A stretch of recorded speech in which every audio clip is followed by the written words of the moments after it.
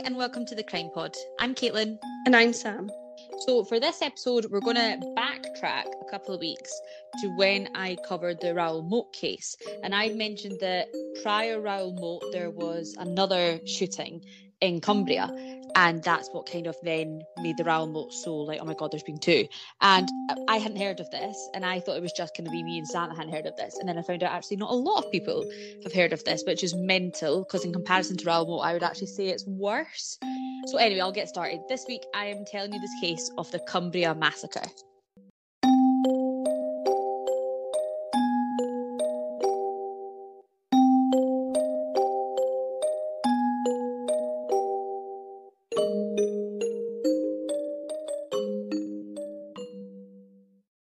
Right, Samantha, does this case ring a bell or anything at all for you? Shock horror, no. However, it does also kind of ring a bell. But to be honest, yeah, let's stick with no because I have no idea. Probably rings a bell because I mentioned it a couple of weeks ago. That's probably where you've heard it from because generally that's where I first heard it. So I was the same. Okay, so as I said, it's the Cumbria Massacre, but it's the crimes of Derrick Bird. So Cumbria is obviously where this is, and that's actually England's second largest county, and millions of people visit Cumbria a year. It's beautiful. Cumbria is a really lovely place. It's in the northwest of England, and it kind of borders the Scottish council areas of Dumfries and Galloway and the Scottish borders. So Northumberland and County Durham are to the east, North Yorkshire is to the southeast, Lancaster is to the south, and the Irish Sea to the west. So that's where we are. Not that that matters to anybody, basically. It's beautiful. And Whitehaven is a coastal town, like a port town in Cumbria, and that's where our story is set.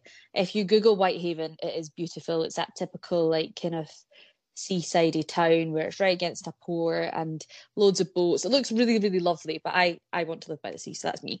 Why I link it to the Raoul Moat case is because this was just a week or so before the Raoul Moat case, and the distance between Rothbury, where the Raoul Moat case happened, and Whitehaven is just 100 miles, so it's about 2 hours, 20 minutes to drive.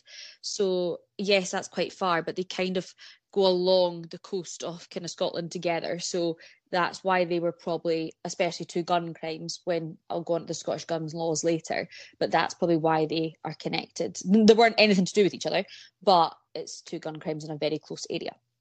So as I said, it's the start of June, so it's June the 2nd, 2010 is when Derrick Bird went on a 2-hour killing spree and travelled over 52 miles.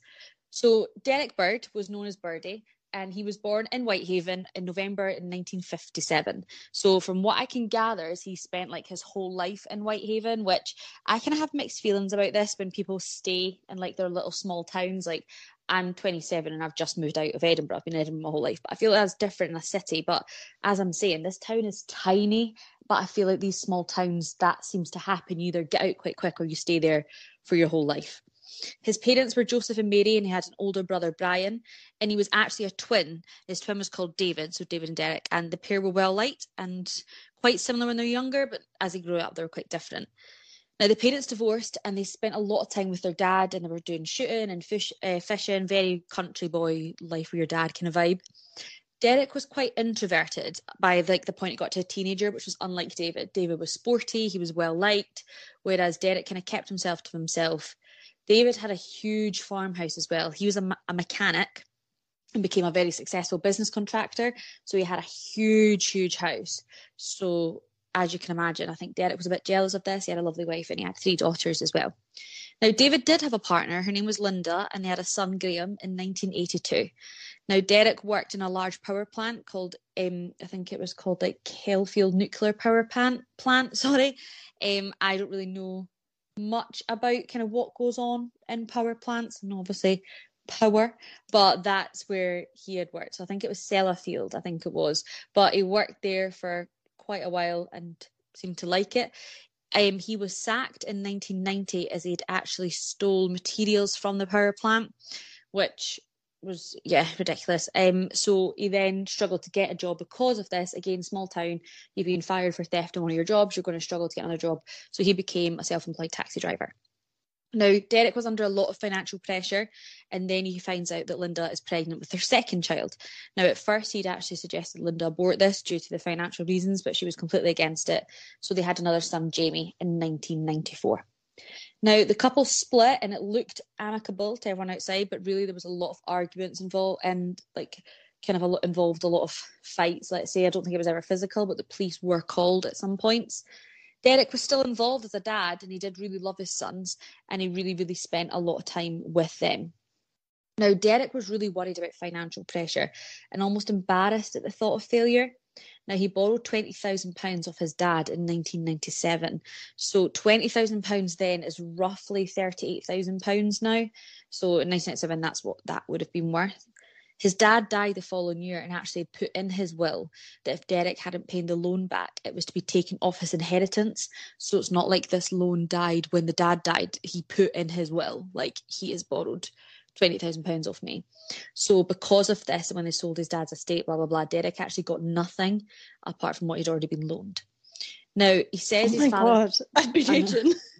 I know. That's like the last hurrah for a parent to be like, fuck you, you're getting nothing. Well, I would suppose, but then it's like, I don't actually know how much the dad was worth, so that could be that was his like fair share or whatnot.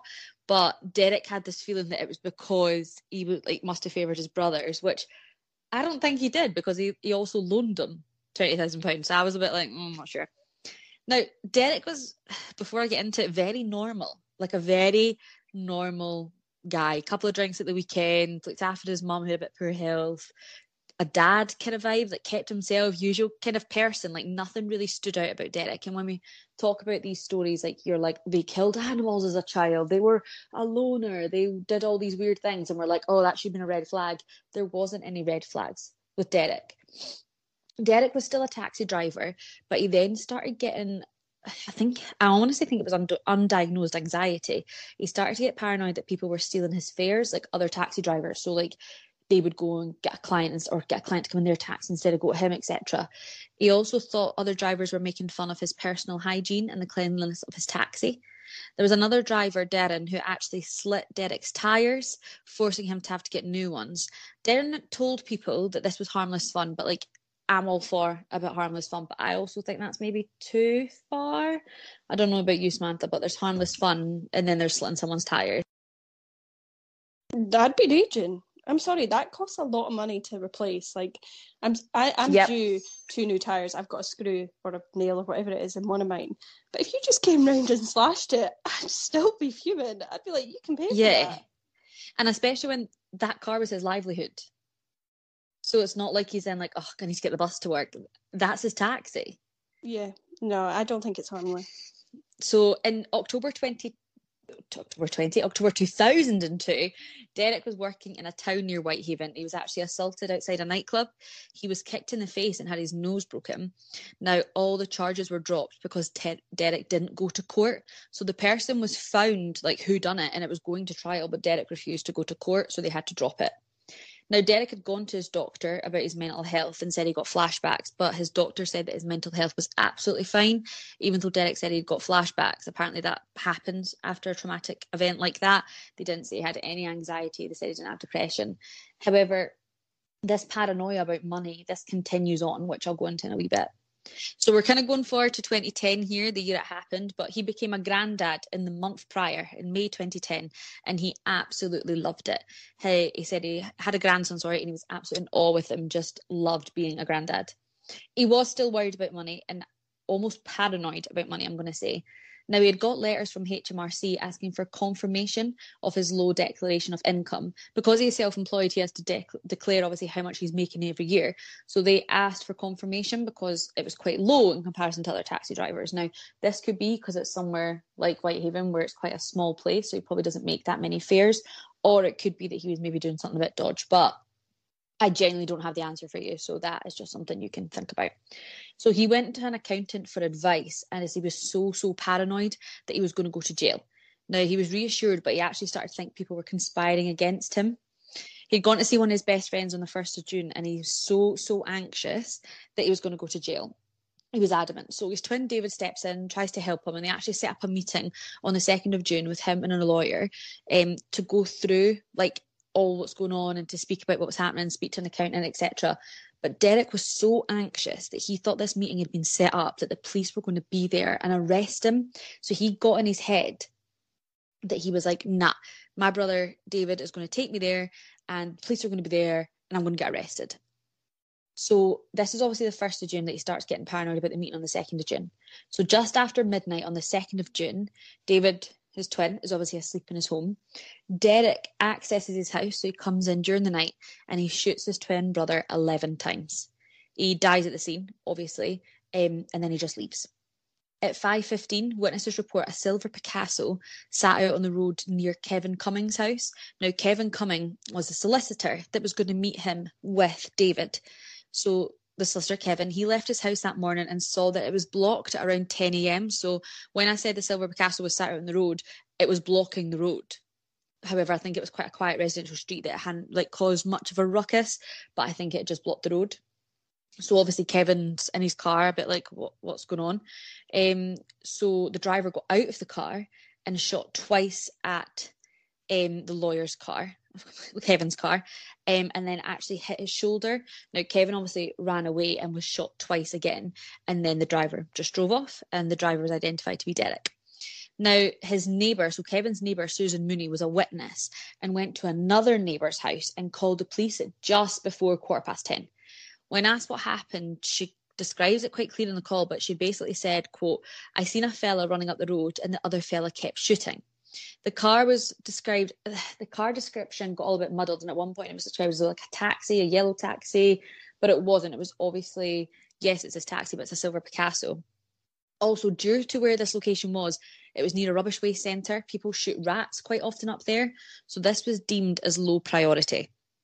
Now, okay, I get that gunshots go off in that area quite a bit, but this woman has seen someone, as she described in her call, a fella shooting somebody. So I don't get how you can mistake that for somebody at the rubbish shooting the rat. So I don't know if there's just been a bit of miscommunication on this call. So this obviously is his brother and the lawyer that Derrick has shot dead, which, okay, if you thought they were going to get the police to arrest you, I don't understand, but I can see where maybe the mindset was.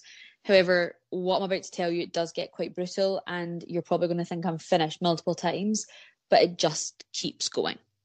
So at 10:25, Derrick in his car turn up at the taxi rank on Duke Street in Whitehaven.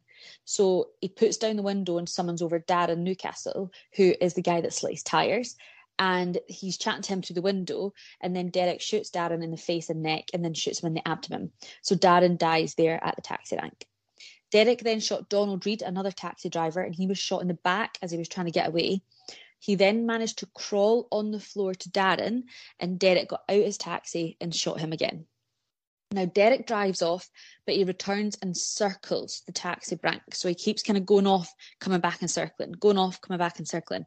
He then shot Donald out of like a passenger window, but he missed, so he just kind of hit the the houses nearby. So he shot at Donald again, because obviously Donald, who was the second taxi driver to be shot that went to help Darren, obviously hadn't died yet, so he tried to shoot him again. So just after this has happened, by the way, Susan Mooney, back at the crime scene of the solicitor, has got a call from the police to basically get some more information. So she said they needed an ambulance, but was unable to confirm what the weapon was. She guessed it was an air rifle. Now, the ambulance eventually do turn up at Kevin Mooney's, and they find him lying outside his house, and he has died. It's classed as a murder, but at this point, it's classed as an isolated incident. So this hasn't been connected to his twin brother, because his twin brother hasn't been found yet, and it's also not been connected to what's happening at the taxi rank. So at 10:31 is when armed responses arrive at Kevin's house.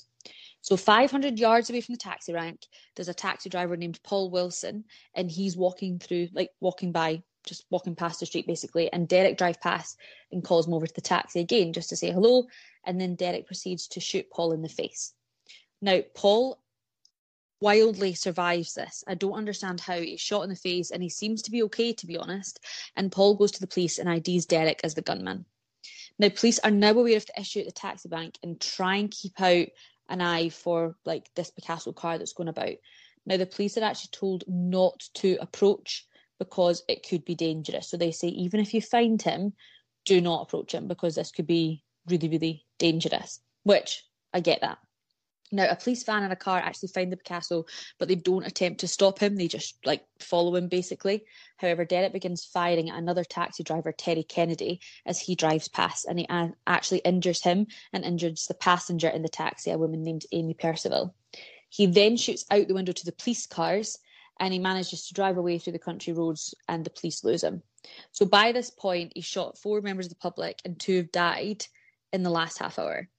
Now, the officers were slammed in the press for not trying to stop him at this point, but I don't know, I guess they didn't have any weapons. So if you're going to try and stop him and pull him over, he is armed with a gun, and we don't know what kind of gun it is. We're talking air rifle, is that a shotgun? We generally don't know. So I feel like the police stopping him would have actually been more silly. I don't know what your thoughts are, Sam, but I think I do get why the police didn't just go and try and approach a gunman. Yeah, no, I agree. But then I also don't understand why they haven't got the armed police out looking for him. Because you know how we do have the armed police. Yeah. I think they were out. I think they were. Because obviously they had turned up to Kevin's house. Remember, the kind of armed response team goes to his. But I think it's just normal foot police that have found him. Right. So I don't know if they called for backup and it just didn't get there on time. I'm not really sure. But also, it is the middle of nowhere. So where is the closest armed police? It's probably not true. In that town. That's what I was thinking. In Edinburgh, they would be there in a flash, but actually it could be that they're 20 minutes away or something. Yeah, and I ain't chasing after someone with a gun. No. So actually, moving on to that, armed response was deployed and was then sent to the last known location of him, which was Woodhouse Estate. Now, officers do go and try and find him, but if they find him, they have now been told that they can confront him. I don't think it'll be to try and detain him. I think it'll be very much how you can confront him and speak to him. Now, the helicopters are out and everybody is searching for him. At 10:37, an ambulance is told to attend the Duke Street taxi rank. So that's been a long time since that. Now, I will argue, though, that the ambulance department was also slated as they actually refused this job and didn't go to help as they were protecting their paramedics who could have been in danger.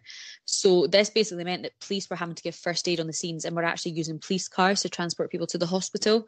Now, this went to the review board and they did agree that it would have been a risk, but they did need help. So again, this is another kind of, what do you think, Sam? Because who was in the right there? Because an ambulance, a paramedic's job is obviously to preserve life, but was it right that the paramedics didn't go to help because there was an active gunman? And obviously paramedics aren't armed. So again, I get that from both sides. It's a catch-22, really. I get it from both sides, and there's no point in throwing more people into the fire who are then going to be hurt, because then who's going to save them? Mm-hmm. But obviously it's I guess you just don't know until you're in that situation. But I completely understand why the head or the boss or whoever it is wouldn't put their own men in danger at the same time. Yeah, totally. Eventually the ambulances are told to attend the taxi rank, which they do because the area has been cleared and deemed safe from the gunman.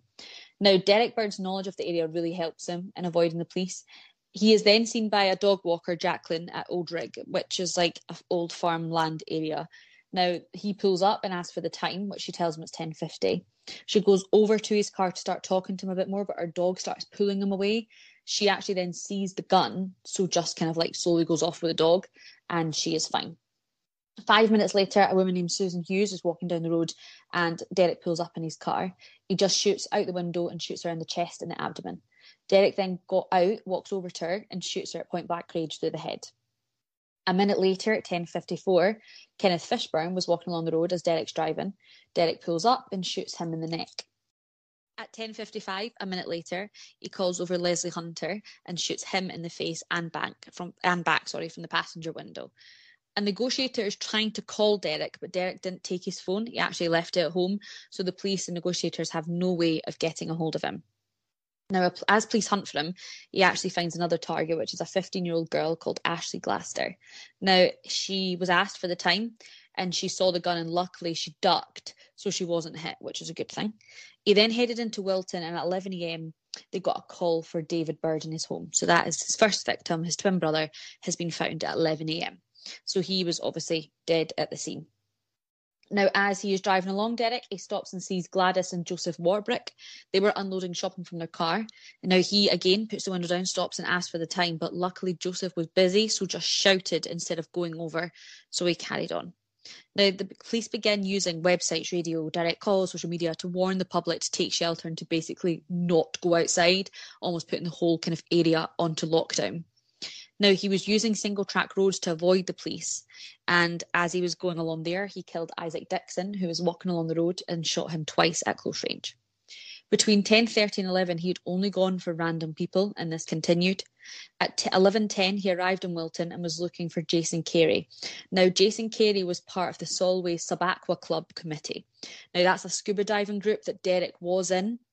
However, it came out that Derrick and the committee had all fell out over a use of the club's boat. Now, apparently Derrick had used the club's boat and he used it in an unsafe manner, so he'd then fallen out with everyone. However, Jason Carey seemed to be getting the blame for this, and witnesses said that Derrick had held a grudge about this situation. Now, he pulled up outside Jason's house and starts beeping his horn. Jason was on night shift, so his wife Deborah went to answer the door, but the dog actually started barking, so she decides to put the dog out the back, blah, blah, blah, but Derrick then gets impatient, so drives away. Now, he's obviously angry as he's gone there to get this target. Like, his route is kind of going through people that have wronged him. So he's thinking his brother's wronged him. He's thinking this solicitor's wronged him. He's now thinking this guy's wronged him. But he's just taken out basic normal people on his routes. So as he's angry, he sees Jennifer Jackson walking along the road. He pulls up beside her and she's walking just to meet her husband, and he shoots her twice in the head and one in the chest. Her son, who was actually working nearby, heard the shots but didn't realise it was his mum that was being shot. He drove past Townhead Farm and shot two people who were standing talking outside the farm. Now, one of them was Christine Hunter Hall. She was shot in the back, puncturing her lung. And the second person was James Jackson. He was shot in the head. Now, James Jackson is Jennifer Jackson's husband, who he just shot. So she was walking to this farm to meet her husband, and they've both been shot. He actually then drove past Jennifer's body again as he was heading towards the power plant. At 11:19, all officers were told he was emotionally and mentally stressed and to be careful when approaching him. Now, Gary Purdom was working in a local field and he was found with multiple wounds in the farm. I couldn't gather what happened. I'm assuming the usual, kind of pulled up and shot him out of the window. James Clark was heading back to work at 11:25 a.m. and the car was shot at. Now, he was a real estate agent, so he was showing someone around a house and was walking back to his car to go back to the office. He had gunshot wounds to his head and his car had clear bullet damage. Harry Berger was driving on a narrow road passing under a railway bridge, and Derrick's car drove straight at him and he was shot twice, causing serious injuries. A convoy of 3 police cars actually passed Harry's car on the road and needed pass, so the public helped move the car by pushing it over. Now, this was actually filmed because people were not happy that 3 police cars in a convoy did not stay at the scene. So the only people at the scene with Harry are members of the public who have called the police, but the police do not stop, they keep going. Now, this was reviewed, and because it was armed police, they were to apprehend Derrick. So because they knew that the public were there looking after Harry, that's why they said they didn't stay, and apparently that was absolutely fine. So I get why they didn't stay, to be honest with you. At 11:30, Michael Pioke is cycling along the road and he's shot at twice. The second shot is fatal and he dies on the road. At 11:32, Jane Robinson was delivering catalogues and was shot in the head. Now, due to the wounds, we again don't know how close she got, but she must have been at close range due to how severe the wounds were. Now, he was driving erratically and police don't have eyes on him again. At 11:34, a woman named Jackie Lewis was found shot on the side of the road. She had a bullet in the head as well, however, she managed to survive. Now, Derrick was driving into the village of Boot, but he didn't see anyone on his way because everyone's been told to now stay in. Fiona Morty was basically seen later on, and she was a woman that was apparently on holiday, so not really knowing, and must have asked him for directions. Again, went to the passenger window and was shot in the face, causing serious injuries. Fiona managed to get away but collapsed near the back of his car. Now, Derrick puts the car into reverse and goes to reverse over her, but he changes his mind and doesn't. By 40 armed officers from Cumbria and Yorkshire are looking for Derrick. So this is a huge amount of police presence, similar to the Ryle Moat case. Everybody is looking for Derrick. Now, Derrick arrived at Sims Travel, which is a business, and opened fire in this business. I think he kind of missed everybody because I didn't seem to find any injuries from that. He then shot a family, as in a family walking with young children, but he completely missed them. He's now becoming completely erratic and his behaviour is just all over the place. Nathan Jones and Philip Moore were leaving a campsite when he shot at them. Philip was uninjured, however, Nathan had bad facial injuries. Samantha Christie and her boyfriend Craig were travelling and they had stopped to take a photo. Now, Derrick pulled up and asked if she was having a nice day, so Samantha goes over to the window and he pulls out his gun and shoots her 3 times in the face. He orders her boyfriend to get in his car and drive away. And of course, the boyfriend does because he's at gunpoint.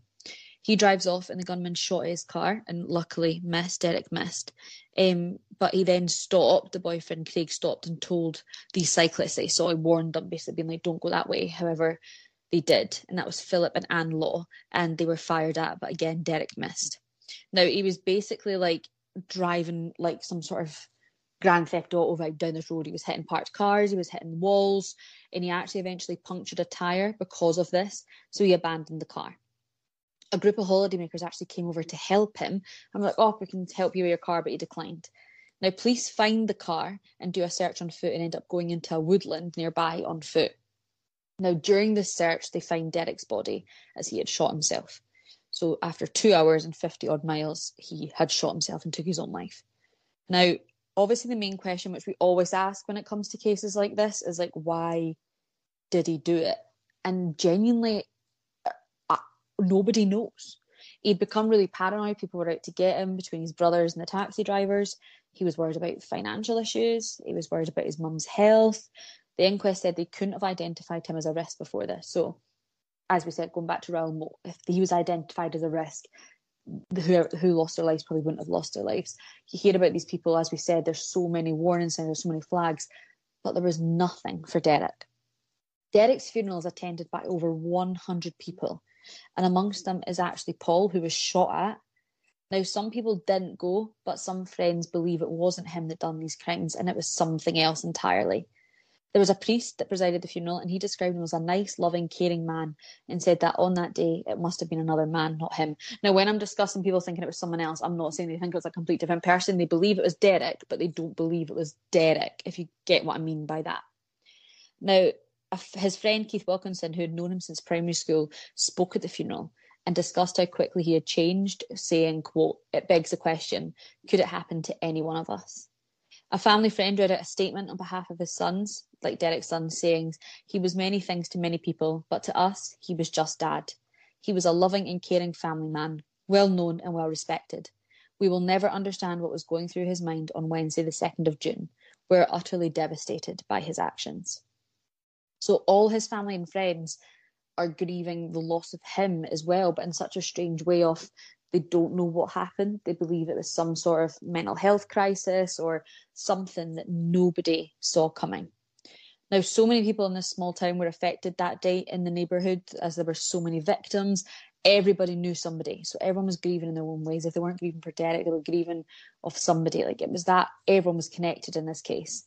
An example is, like, there was a 999 operator who was working that day and was actually recognised for being so competent on the day, as her husband was working that day as the ground police looking for him, and her parents were also in Whitehaven with their young baby, and her brother was one of the targets that was shot at, but he managed to miss it. So that's one person that's connected to so many different people here.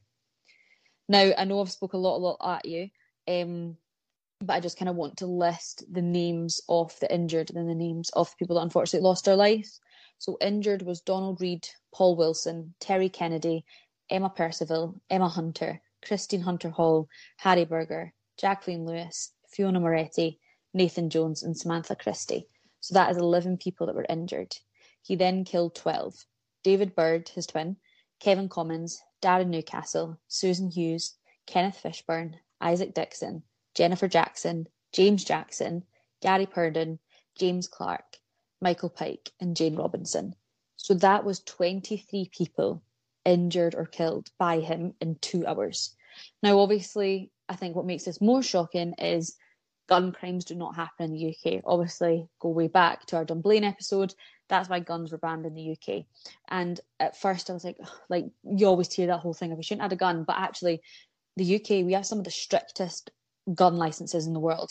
You have to have a license, and to apply for a license you have to have proof of ID, you have to have references, you have to have approval from a doctor, you have to have your premises where you plan on keeping your firearm inspected, you must have a full interview, you must have a full background check, and this is only 5 years, and then after 5 years you have to do it all over again and all over again. So it takes a lot. And Derrick had gone through all this and was proven absolutely fine to have a gun, and he used it for the shooting like he did with his dad when he was younger. So he just snapped, and I genuinely don't know what happened, and nobody does, really. So I think that's what makes this more wild, that it just kind of happened so quickly. Because as people had said, as his friends said in his funeral, like, it could happen to any one of us because he was genuinely fine, which sounds crazy. And then this happened. So obviously he then dies on the 2nd of June, and an exact week later, on the 9th of June, is when Raoul Moat died. So that's how close we're talking these two cases were for such a small area. So there you go, Samantha. That is the Cumbria Massacre. Thoughts? That was I wasn't expecting any of that at all. And I'm also very, very shocked that I've never heard any of it. At all. The amount of people that died, and the fact is, Raoul Moat, he went after police. So, you can understand the huge media with that. But then this one, he went after random people. He just shot them dead for no reason. He was probably a severely mentally ill man and he had had enough and snapped. But the fact is, why have we not heard of this? Mm-hmm. It's crazy. Also, just with regards to our gun laws, I know this was a while ago, well, not too long ago, it was only about 10 years ago or so, but only a couple of years ago, I offered to buy my brother a shotgun license. That sounds very Tory of me, but it's because he does it with air cadets. He's not, anyway, he's good at shooting. So even so, to get it, it was a 30-page plus form to fill out, loads of money. In the end, he chose not to do it. You need your own house. You need to have a solid safe that's connected to a brick wall, practically, one that you can't drill through, to put your gun in. Then you need a separate storage unit for your ammunition. To talk about the gun laws being strict, they are strict as hell. And for this to still happen, it's just heartbreaking, and crazy. Yeah, absolutely. And I think the reason it sticks out so much as well is because we don't have gun crimes over here, which I know that sounds really, really silly, but we hardly have any gun crimes. You can talk about the 3 main gun crimes is this one. You've got the Dunblane School Massacre, and then there was the Hungerford Massacre as well, which had happened, I think that was a few years, I think that was 1987 or something. But that's it. You can name those 3 because we don't have regular shootings. And I think normally, if we go back to Dunblane, there was a target and there was a reason, whereas this, there was targets, there was reasons, but then he just went rogue. And I think that is just the main part of the story that got me, is he just shot people that were walking in the street. That's insane. But yeah, I think because of the limelight Raoul Moat got for some reasons that were acceptable, some reasons like Gaza turning up were not acceptable. But I think that's why this case, people didn't even have enough time to grieve this case before another shooting happened, which, because that was more of a manhunt and a hostage negotiation, not a hostage. I kept calling it a hostage and I've done it again. What was it again? The negotiation thing. Why do I keep doing it? Oh my God. All I'm thinking now is hostage. What is the word? It was a negotiation, standoff thing. I can't remember. Yeah, but yeah, not I think because... hostile, but... No, I can't remember what it was. But because it was live broadcast on the news and everything, I think that just completely took over. Whereas this crimes, people didn't realise they were happening when they were happening. Whereas Raoul Moat was very much in contact with the police, very much in contact with the media. So that was everywhere. Whereas this was 2 hours.